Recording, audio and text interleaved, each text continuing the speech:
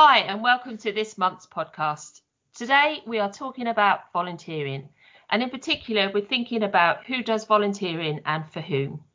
Here in the UK, often when we think about volunteering in international communities, we may think about some of the big NGO organisations like Oxfam or of people like Gap Year students doing their bit for impoverished areas.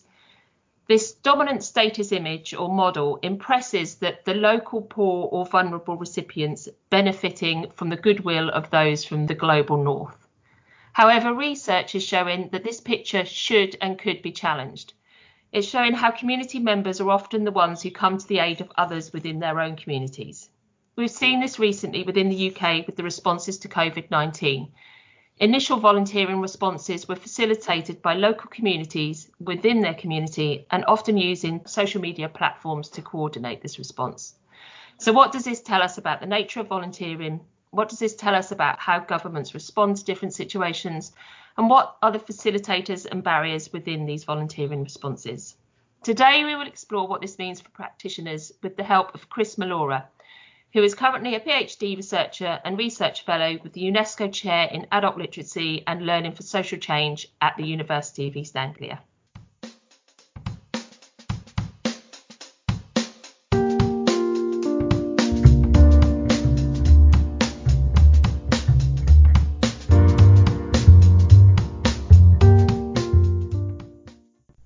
Hi, Chris. Thank you for joining us. Maybe you'd like to tell us a bit about your research. Yes, thank you very much. I'm really happy to be here. So my research looks at the adult learning and literacy dimension of volunteer work, particularly among quote unquote vulnerable groups, youth and adults in the Philippines. So it's really looking at first and foremost why volunteers who are coming from resource poor contexts volunteer. What are some of the motivations around this? But also what are they learning in the process, and what kind of learning practices and literacy practices are they engaged with in the process? And part of that is what Natasha was saying earlier about this whole dominant narrative that volunteers from poorer communities are just recipients of development programs. So I'm trying to turn that around and say that, well, there's loads of volunteer activities already existing in these communities. How did you go about researching that? Well, a lot of the inspiration was from my own personal experience in the Philippines. I've worked there as a volunteer and as a development worker for many years before coming to Europe for my studies. And that has always been my observation, that people coming from poorer backgrounds are the ones helping their their neighbors and their friends. In the Philippines, you have a lot of natural disasters. The first person to help you during a typhoon is your neighbor, who are also victims of the same calamity. And I've always been interested in and try to see, try to study this a little bit more with the learning dimension.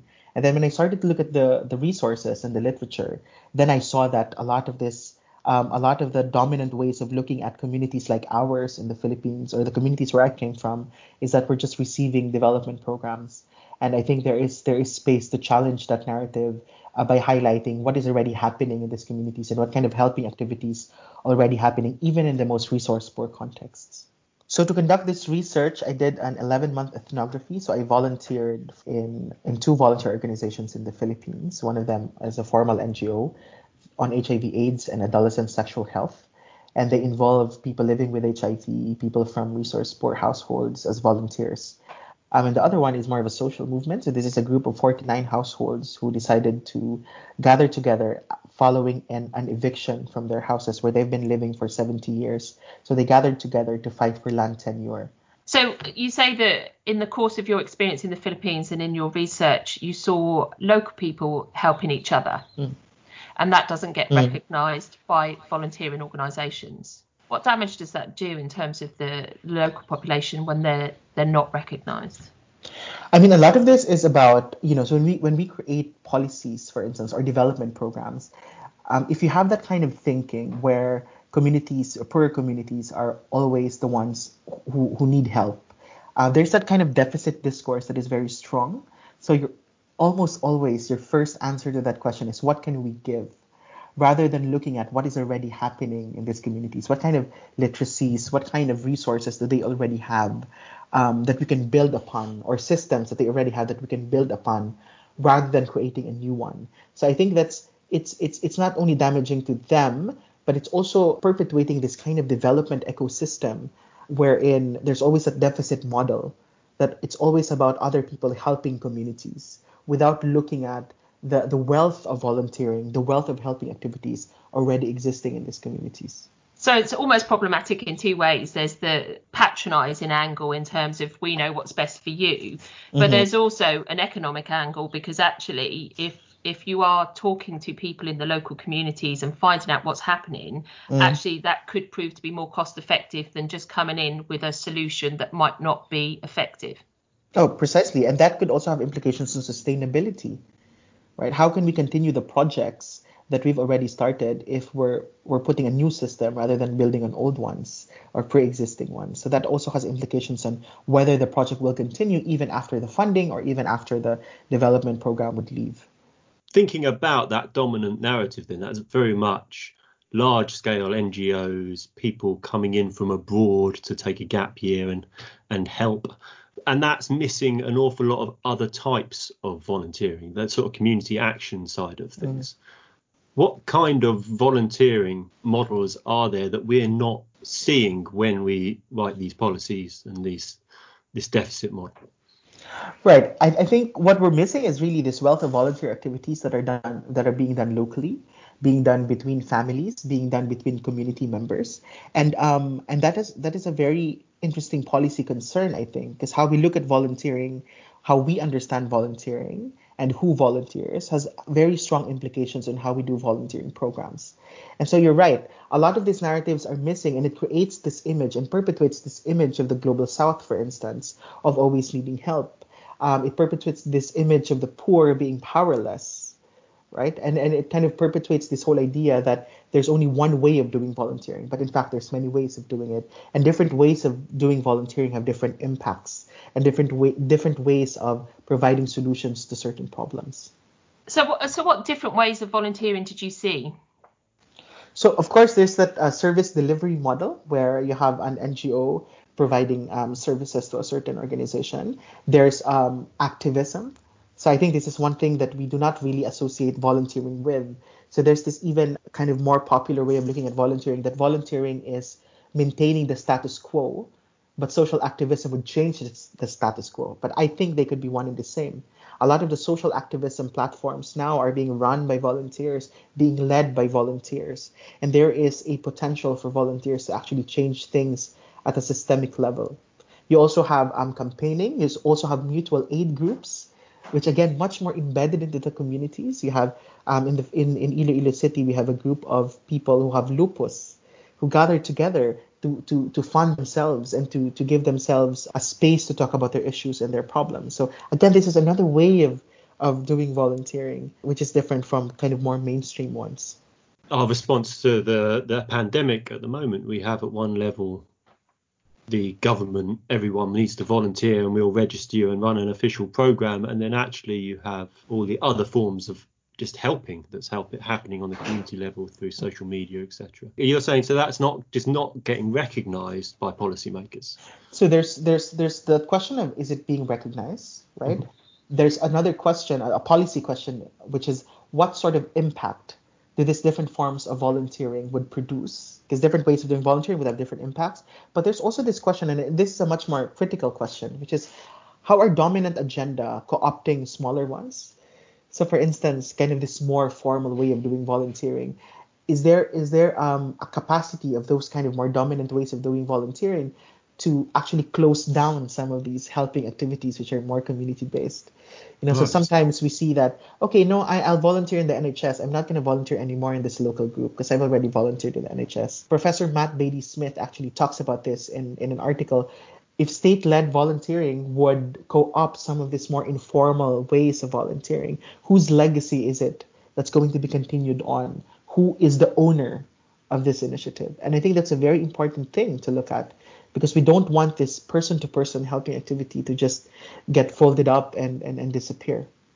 And that's almost as if you get a hierarchy of what is more valid. So as you were saying about the NHS, it's almost, it's more valid to do the official volunteering because the other stuff isn't getting recognised. And so it takes second place. And that hierarchy is coming from a particular discourse, particular policy discourse. And I think the question that we have now as researchers is how can we unpack this discourse How can we unpack the ways people talk about volunteering and people's way of framing who a volunteer is? And is there space to challenge them, to challenge this dominance?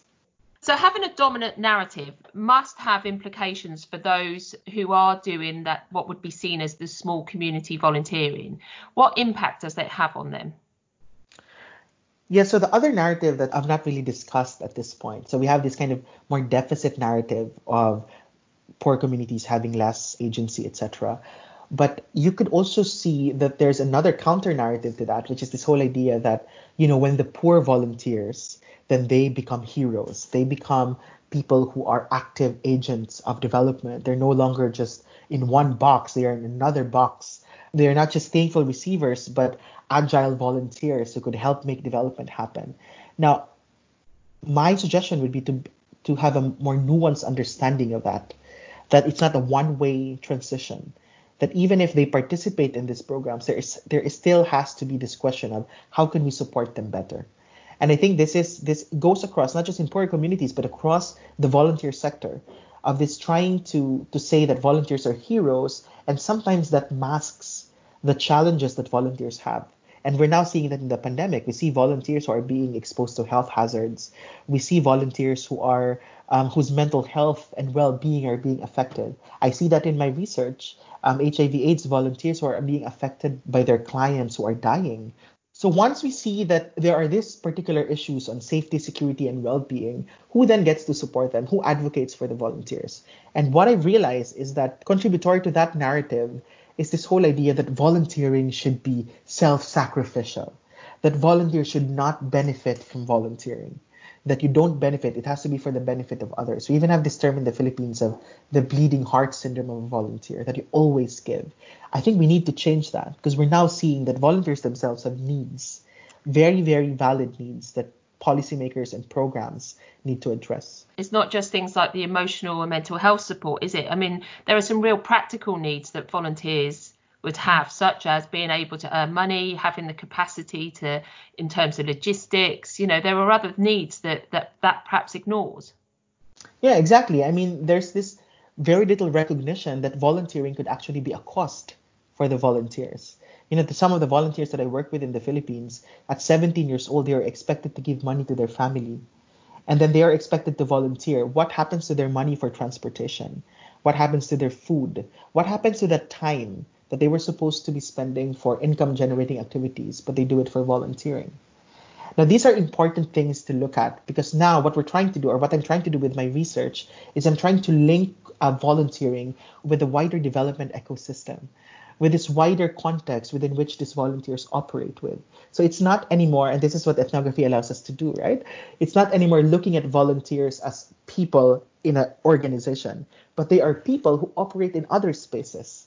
And once you try to see how they operate in other spaces, then you see that some of these issues are more nuanced. Some of these issues are more challenging.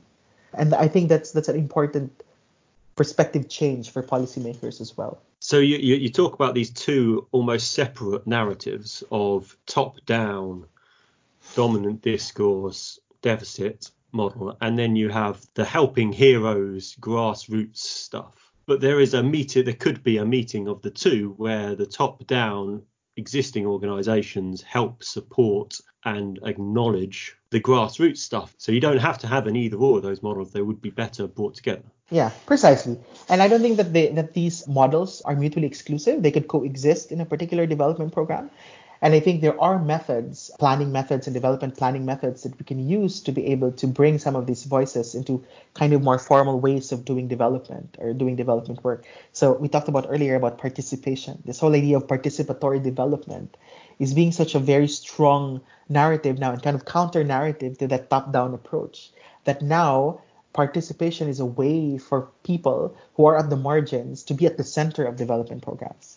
But then again, we also have to look at that in a very critical way, because we're assuming that everyone wants to participate, that everyone has the capacity to participate. We have to ask questions like, what kind of participation? Is it tokenistic? Is it just attendance? Are the participants able to change some of these policies or some of these programs that you're asking them to participate into? Who participates? Who are we excluding? A lot of these questions are really complicated, which I think this podcast is not able to answer. But I think there is that narrative, and it has been going for a long time, since the 1980s, of kind of this participatory development, and how can that be a tool for bringing people together and giving them voice. But it sounds like, if you go back to ethnography, actually there's almost a bit of needing to do that. If you're an organisation looking to work with local communities, actually go and find out what's going on in the local communities, talk to different people, find people who are doing things, how they're doing things, so that you can really understand and build a programme with people, as opposed to deliver one to them. That's right. As I was saying earlier, that ethnographic question of what is going on, it's not only an academic exercise. It is also a policy and practice exercise that could be done in a participatory way. You go to the community and try to understand what's going on, even in the perspective of the community members themselves. Now, there are tools to do that. There are different mapping tools and community appraisal tools, participatory ones, that are able to do that. Let me just revise a little bit what I said about participation as a method. I also think that participation is an ethos. It's more of a value that you have to believe in. If you want to make your development programs participatory, you have to believe in participation. You have to believe that people in these communities have something to say. You have to believe that these people have different literacies, different knowledge systems that may be different from yours, that may not be valued from where you came from, but they exist. You have to believe in that. Otherwise, it will all just be tokenistic, I think. It will all just be methodical. What kind of literacy are you talking about there in terms of the different literacies? I assume there is a almost hegemonic literacy of how to work in a bureaucracy and how to get the best out of a bureaucracy that comes with the top-down model. What are the other literacies then? I mean, the way I view literacy and learning in this particular research, I view them both as social practices. So I'm less concerned about reading and writing per se, but how do people engage with literacy as part of their everyday life, as part of their everyday practices in the organization. And this is what I found out, that failure to engage with these bureaucratic processes and bureaucratic texts, for instance, the forms, the letters that we are all familiar with, when you get a form that does not mean anything and it's also idealistic, there are volunteers who are trying to grasp this and trying to engage with it in a very productive manner, but it's not all the time possible, right? Because these are texts that you cannot speak against, because they are very monolithic. They come to you and they have a particular instruction. What I found out in my research is that failure to engage with bureaucratic literacies has the tendency to be divisive. So literacy is not always a good thing if you're unable to engage with it. It has the capacity to make communities unequal and to create and maintain power relationships or power inequalities within the community. So you're saying, in terms of the divisiveness, those in the communities that have the literacy and the ability to engage in those processes are the ones that become more valued within the volunteering ecosystem, and those that can't engage with those dominant literacies, what happens to them? Based on my research, well, in the Informal Settlers Association, a lot of those who are not able to engage with bureaucratic texts were kicked out of the organization. So these are kind of informally settling families who are supposed to be there, who are supposed to be at the center of this particular program. They have now been defaulted from the organization, and they were replaced quite naturally and quite organically by lawyers. And I saw that with my own eyes, and I've experienced that of some of them not attending meetings, and then all of a sudden I see these lawyers with big cars and teachers and people who are working in the government now already part of a land tenure program that was supposedly for informal settlers, for people who do not have jobs and do not have land titles. And I'm not saying that it's only because they were not able to engage with this literacy practices. Some of it is also about money and finances. But I think literacy practices and this failure to engage with bureaucratic text had a very strong role to play, where there was this change in the composition in the organization. So it's almost like beware of the passive takeover. It's the stealth takeover, isn't it? And so how could you help practitioners, policymakers overcome that, so that we maintain a focus on that community activism?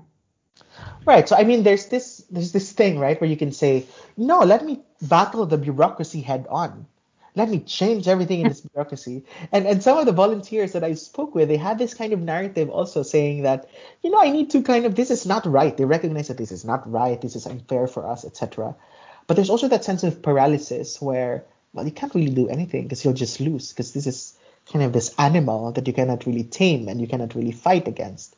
So for me, the question is, and this is one of the things that I'm asking in my research, if we now recognize that bureaucracy is complicated, that bureaucratic text is difficult to engage with, then who takes on the role of the educator? Who takes on the role of a teacher? Now, in literacy research, in new literacy studies research, there's this thing called literacy mediation, where literacy resources is not only assigned to one person, so it's a community resource. And I saw this in my research, right? So if they're not able to read, for instance, a particular text from the government, they would ask one of their sons who is going to university to read it and explain it to them. Okay, so the question is, as policymakers and as program practitioners, can we put this support kind of more institutionally?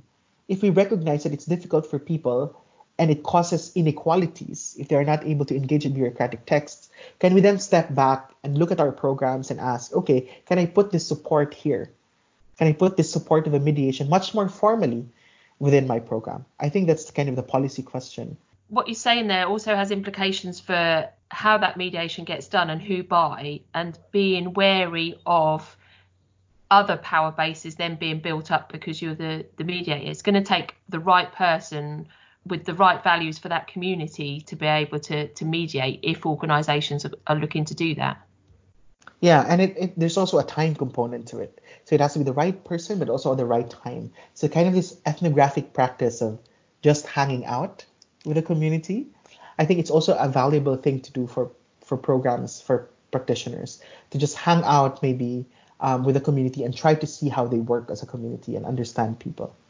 A lot of these things, some of the things that I'm talking about, like finding out what's going on or trying to understand what the community does, etc., a lot of these take time. And I recognize that a lot of the development programs are now working on a project basis, that it's really difficult for you to be able to have the time to actually understand a particular community. Because again, we are in a development ecosystem where, you always have to do it fast. You need to do fast results, and you need to do, you are able to satisfy funding deliverables. So there are also challenges there. So I guess my question is, rather than saying that, oh, you should do this or you should do that, but try to find spaces within the development programs you have, the ones you're setting up or the ones you're currently doing, to be able to think about these things. Is there really time and space for you to be able to have that kind of more soft and slow focus on these communities and try to understand them a little bit better? And I suppose that has implications in the long term, because as you said, sustainability is really important. And actually, if you can put that little bit of time early on into a program, that might mean the longevity of the program rather than just a short time specific project. That's a really good point. One of the projects that I was involved with, just to answer your point, Natasha, is this whole idea of international aid exits. With an international NGO here in London, we wanted to understand what happens when an INGO would leave a particular community because funding is over. So our case study was a volunteer organization in Iloilo City that are doing work on tuberculosis. And you know what? Our main finding of that project is that when you build upon an existing system of volunteering rather than introducing a new one, then it becomes much more sustainable.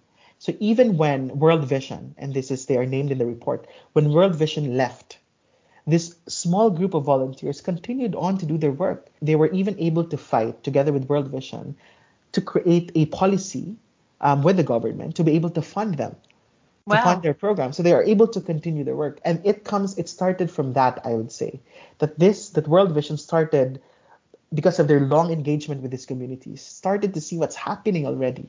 Rather than trying to introduce a new way of tuberculosis monitoring, they actually just built upon what was already existing there, and that led to sustainability, definitely.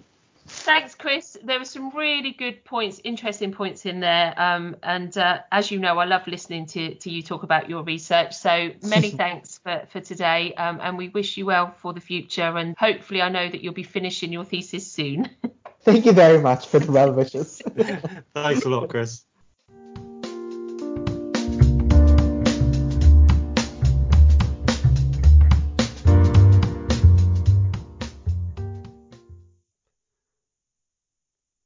Hello.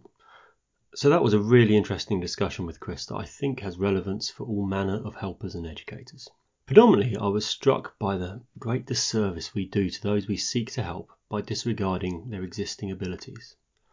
Now, Chris's research is about international development, but equally, there's a top-down tendency across the board to deliver rather than to enable. I'm reminded of the empty vessel approach to education that treats the learner as if they are completely devoid of existing knowledge. And in both education and support services, an approach like that is really wasteful. When we help people to build upon existing structures, we can help make something that could be standing long after we've gone, because those foundations are already embedded in the local community.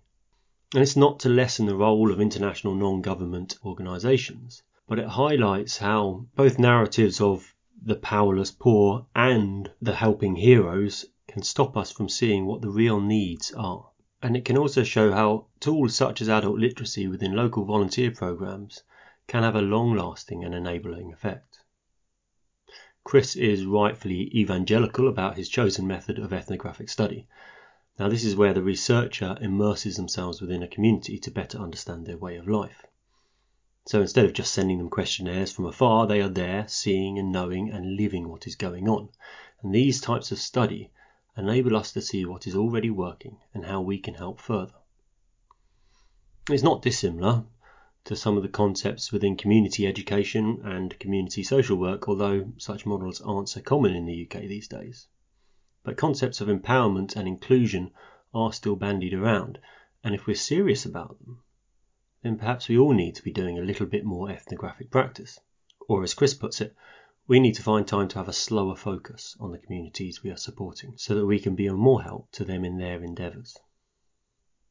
So yeah, food for thought and for practice.